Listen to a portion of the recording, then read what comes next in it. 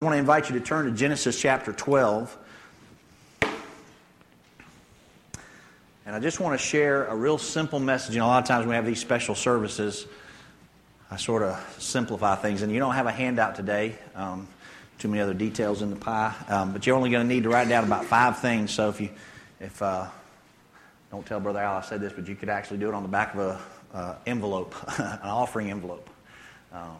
But it's very, very simple truths today. I want to talk about the altars of our lives and what those altars look like and have looked like. And I'll just use a couple of words that you would be familiar with. Some people talk about milestones in their life. And I looked up the phrase, what that means, a long time ago, and was it just triggered a bunch of things in my head about how milestones actually work. In the old days, literally in the early ancient Greek days and other things, people would take a big rock and put it beside the road, some horse path that was going along, and that rock was a mile marker, or didn't necessarily mark miles. It marked a place that was significant, like somebody's supposed to turn here and go up the side of this mountain to this guy's house, or it might mark a certain distance that a person had traveled, and it needed to be there to remind them, to tell them important information about their journey.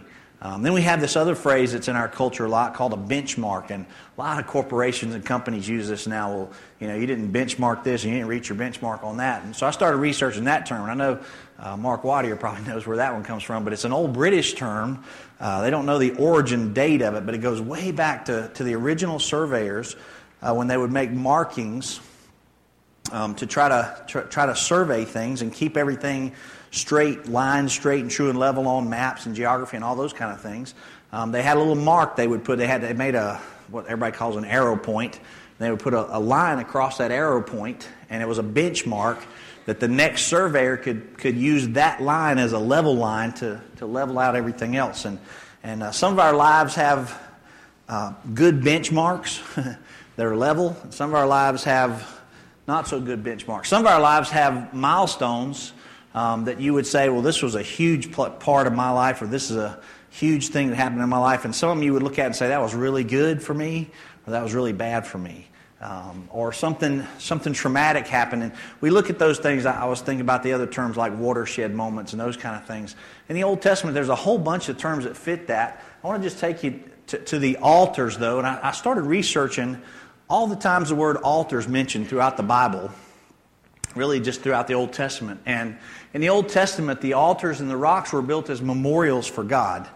He would just tell them to do it. As a matter of fact, Noah is the first one we know about. The first altar that we know was built was when Noah landed. Finally, the ark landed, and they got out, and they built an altar and then sacrificed animals to God for His faithfulness, for protecting them through the worldwide flood.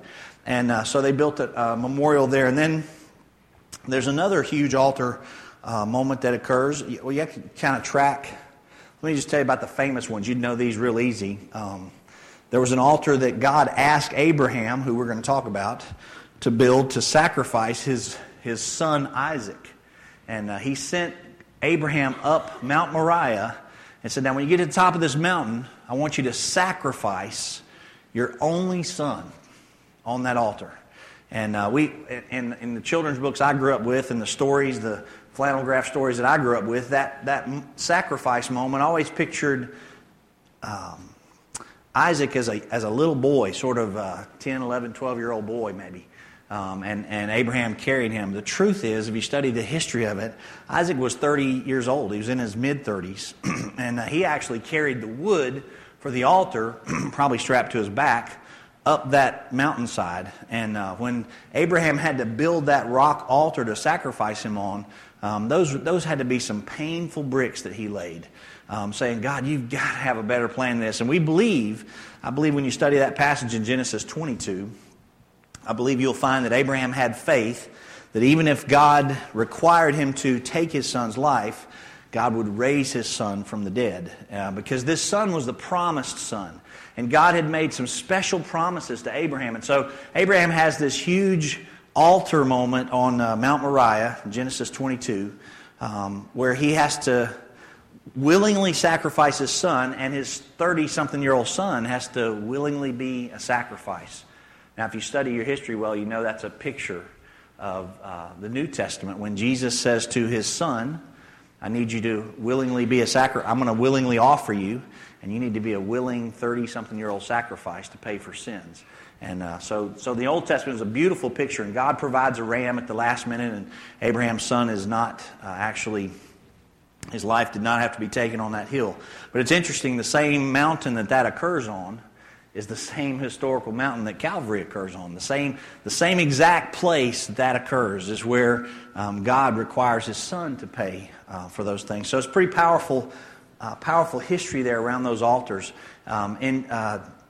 There's a couple other altars you might remember. There's really a great one where Elijah has to build an altar. And he actually has some people help him build this altar. And he says, now I want you to put an animal on there, and then I want you to just douse it in water. Go get a bunch of seawater and just cover this thing in water. And then Elijah prays, and God consumes that altar. And it was after they'd spent the whole day waiting on the false prophets of Baal to offer up an idol and for fire to consume it. And that's a famous altar in the Bible. There's another one that's really maybe not as famous, but I love this one. David's asked, God sends a prophet to David and says, David, I want you to build an altar to me for all the things I've done for you. And David was a young king at the time, and he's traveling. And so David has to go through this man's field. And God says, build it on his threshing floor, this area that he's made to do his work for his farm. I want you to build it on his threshing floor. This man's name was Ornan. And so David goes to buy the field from the man. And the man says, no, first of all, you're the king. So there will be no purchasing.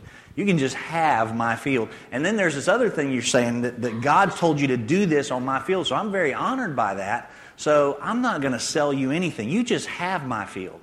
That's when King David very wisely and very clearly taught us about what it means to love the Lord with all our heart, soul, mind, and strength. And he says to Ornan, he says, I will not sacrifice to the Lord that which costs me nothing. I can't do it. If it doesn't cost me to sacrifice to the Lord, then it's not honorable. And so David went ahead and purchased it anyway, even though he was begged not to.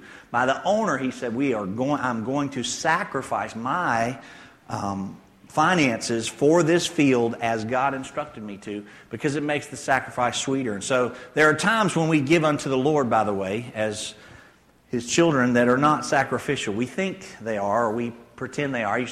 I tease my church sometimes, those of you that are guests today, about the drop-off clothes for Goodwill. You know, when you go through your closet and you got all this stuff you can't wear anymore, or it's worn out almost, or all that kind of stuff, and you take it to Goodwill. Sometimes we do that as Christians, and we feel so good about ourselves. You know, I gave, not too long ago, I took the 2 couches out of our house and loaded them up in the trailer and took them to Goodwill. And I called the lady about it, and I said, I got these 2 couches. She said, what kind of condition are they in? I said, we have a dog. She goes, take them to the store on airport where they can clean it first. I said, yeah, that's exactly what you need to do. And but when I dropped that off, it wasn't like it was wow, I'm really serving the Lord day. You know what I was doing? I was getting rid of something that was a pain to us at our house. And so it wasn't a sacrifice moment. I can't go, yeah, I donated our furniture to more needy people. They're less fortunate people, and they can use that couch. I feel sorry for whoever gets that couch, especially if they didn't clean it. That thing was a disaster. And some of you have been to my house and sat in that couch. It's the one where when you sit down, you feel like your hiney's on the ground, even though your feet go over the front rail because there was no sort of support there. You know what I'm talking about? That couch, it's like there was nothing in that couch anymore. The pads were so worn out. And so, but sometimes as Christians, we drop all those clothes off and do that, and we think, I'm giving to the Lord today. And the Lord wants to go, sacrificing your worn out clothes or trying to make room in your closet or your shed is not really sacrificing. So, David had to teach us a lot, and in his altar moment there, it taught us a lot. And I want to take you to Genesis chapter 12 and just give you a couple of simple truths this morning, and then hopefully an object lesson we're going to do this morning about Abraham and one of his early moments with this sacrifice that he had to give. In Genesis chapter 12, verse 1, the Lord said to Abram, Go forth from your country, from your relatives, from your father's house, to a land which I will show you. Now, don't forget that phrase, I will show you. And I will make you a great nation. I will bless you. I'll make your name great, and so you shall be a blessing. I will bless all those who bless you, and the ones who curse you I will curse. And in you all families of the earth shall be blessed. So Abraham went forth as the Lord had spoken to him, and Lot went with him. I want to tell you, between verse 3 and 4, there's a gap of time that has to take place. Because, first of all, Abraham was a very wealthy fella. He owned a lot of land. He owned a lot of livestock, and he had many servants. And so he's got to create what we would call in today's language a caravan. He's got to pack all that stuff up on animals and pack it all up and put it alongside his barns and his sheds and get it all ready to load when we start this journey. But then my favorite part, and many of you know this, my favorite part would be actually the conversation he had to have that afternoon when he got home. Because he had to walk in and see his wife Sarah, who he loves very much. We know this from all the history of Abraham and Sarah. But he had to walk in and say to her, honey, we're moving. And she would go, moving? You know, we've got the perfect deal here. All our fields are planted, all our stuff's, the livestock's got grazing, there's plenty of water, everything's great. No, we're moving. Because you could hear Abraham try to figure all this out. He would say, the Lord told me that we need to pack up and move. And she would be like, well, okay, that changed everything. If you'd have said that to begin with, if the Lord said it, I'll be packing right now. And I could just see her start grabbing stuff and going, when do we have to move? Well, we need to go soon. The Lord said move soon. Okay, but then I'd like to hear her ask this question to Abraham. Where are we going? And remember where the Lord told him? The Lord did not tell him anywhere. He said, I'm going to show you where we're going as you go. So there's a great sermon a friend of mine preached years and years ago called Going Not Knowing. I feel that way a lot in my life, by the way. I'm going not knowing what I'm doing. But it was actually going with the Lord, not knowing exactly where the Lord's going to lead you. Going not knowing is what Abraham's doing. And I love his faith moment in that. I think he's awesome. But then I think, how would you ever tell your wife that? We're going to go somewhere, and he didn't exactly tell me where we're going to go.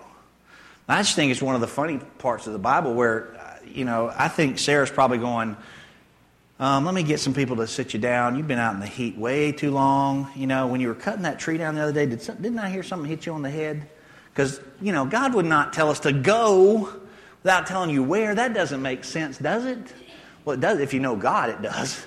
But Abraham's wife would have been, because you ladies are this way, you just need details. My wife will say, hey, what are we going to do about this challenge to our home, or our, the structure of our home needs some fixing and repairs, or to our finances. We got kids going into college. Remember when our kids were all going into college? What are we going to do about this? And I'm going, I'll take care of it. I got it.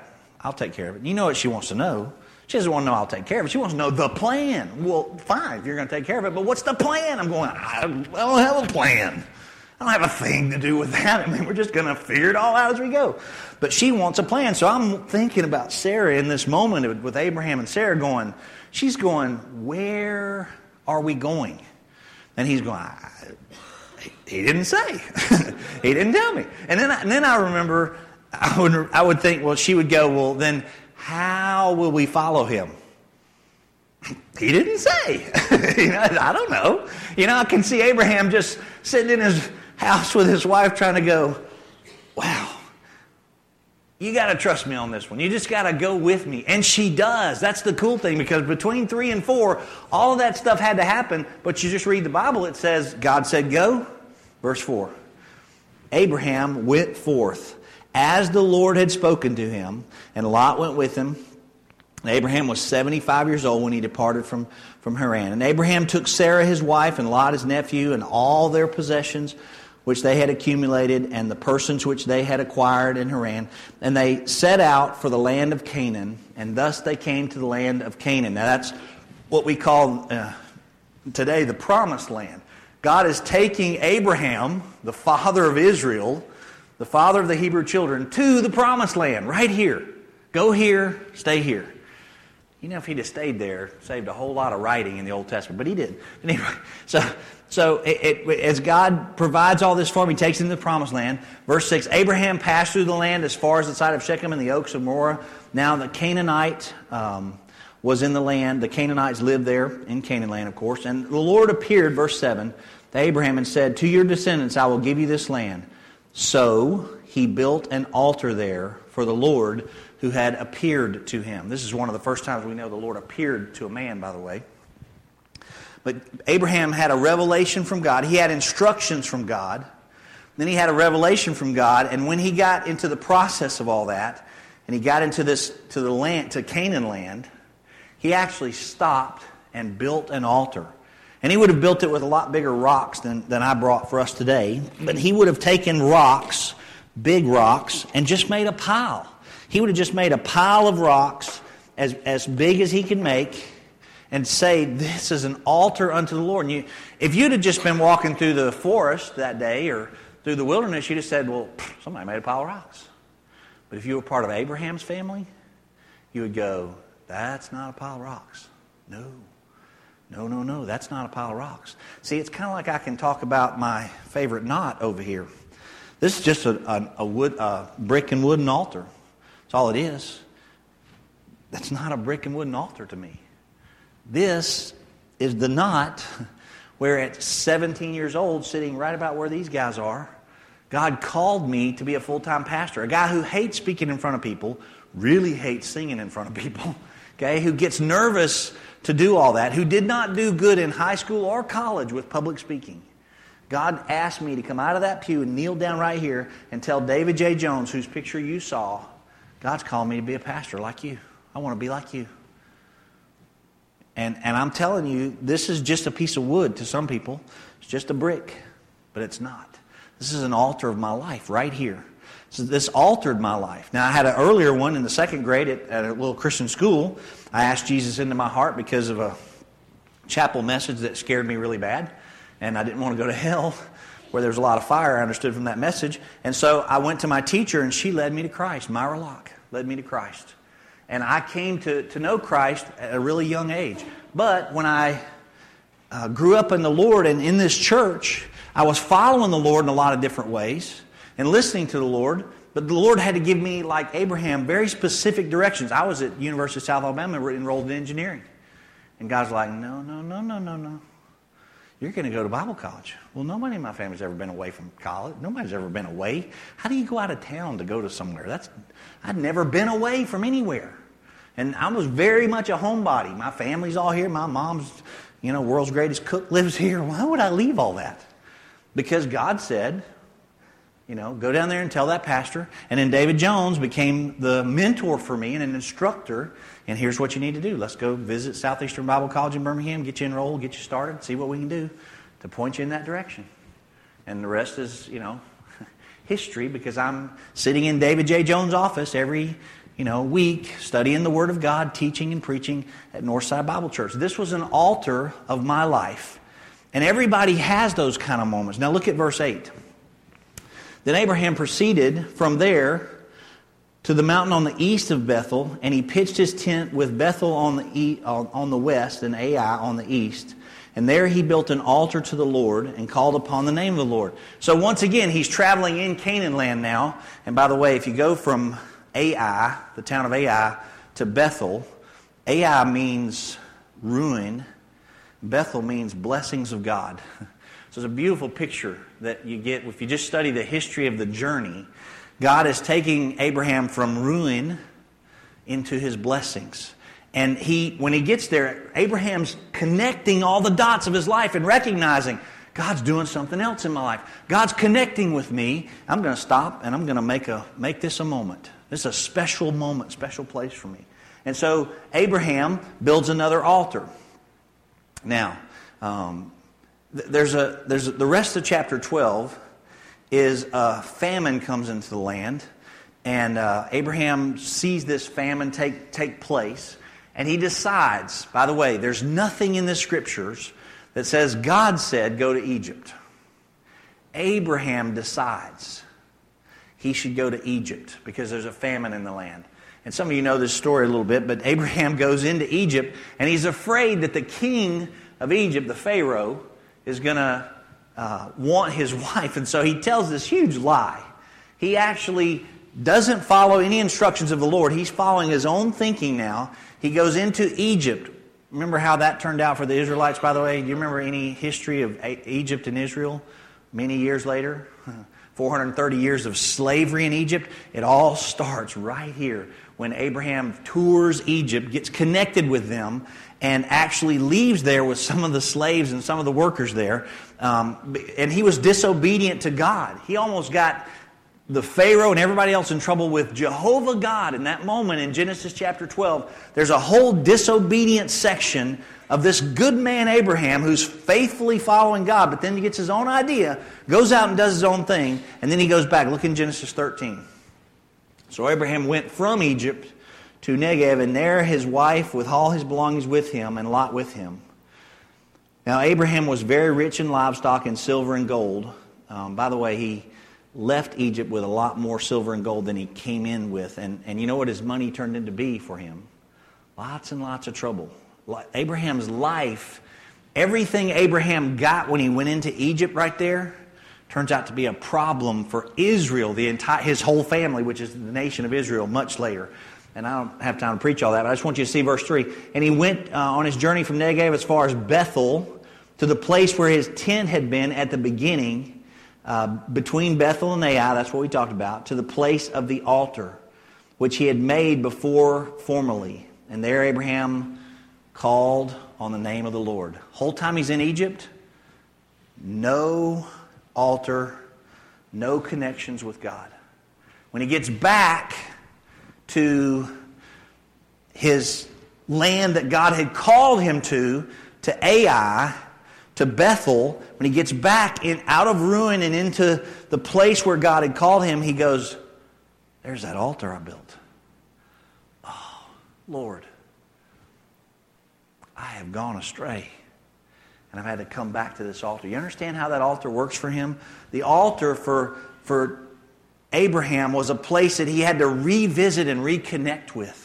And he had to remember. I want to say to you that God intends for us to have memorials in our life. I've watched with great sadness this week as the government keeps trying to shut down the World War II memorial. And the veterans are like, hey, you know, we paid in blood for that. One of them tweeted, it was one of my favorite things my son was telling me as he followed that.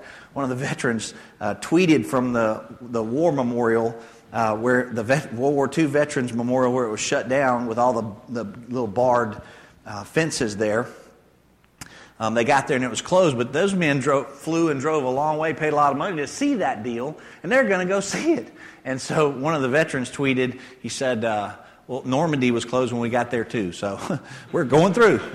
You know, we're just going through. And so they move the barricades and they go see the memorial that was for them, for what they sacrificed for. Well, that memorial has huge significance for those men that fought and their friends fought and died in those wars for our country. You know, we don't speak German. It's because those men were sacrificing so much on behalf of all that for us and all the things that entails. Those men were like, you know what, we're just going to have to go see that thing because it's so important. Well, I want to say to you, that's a man-made memorial for a man-made event. But listen, these are 3 lessons I want you to get. Number 1, God speaks to His children. I'm willing to bet there's not a person in this room, not one, that God has not spoken to specifically. With directions, with information, with guidance. God gives us specific instructions through our lives. Even non-believers get instructions, by the way. It's to repent and seek God for help. But believers, if you know Christ your Lord and Savior, if you understand the cross of Calvary and how it paid for your sins, God speaks to you all the time.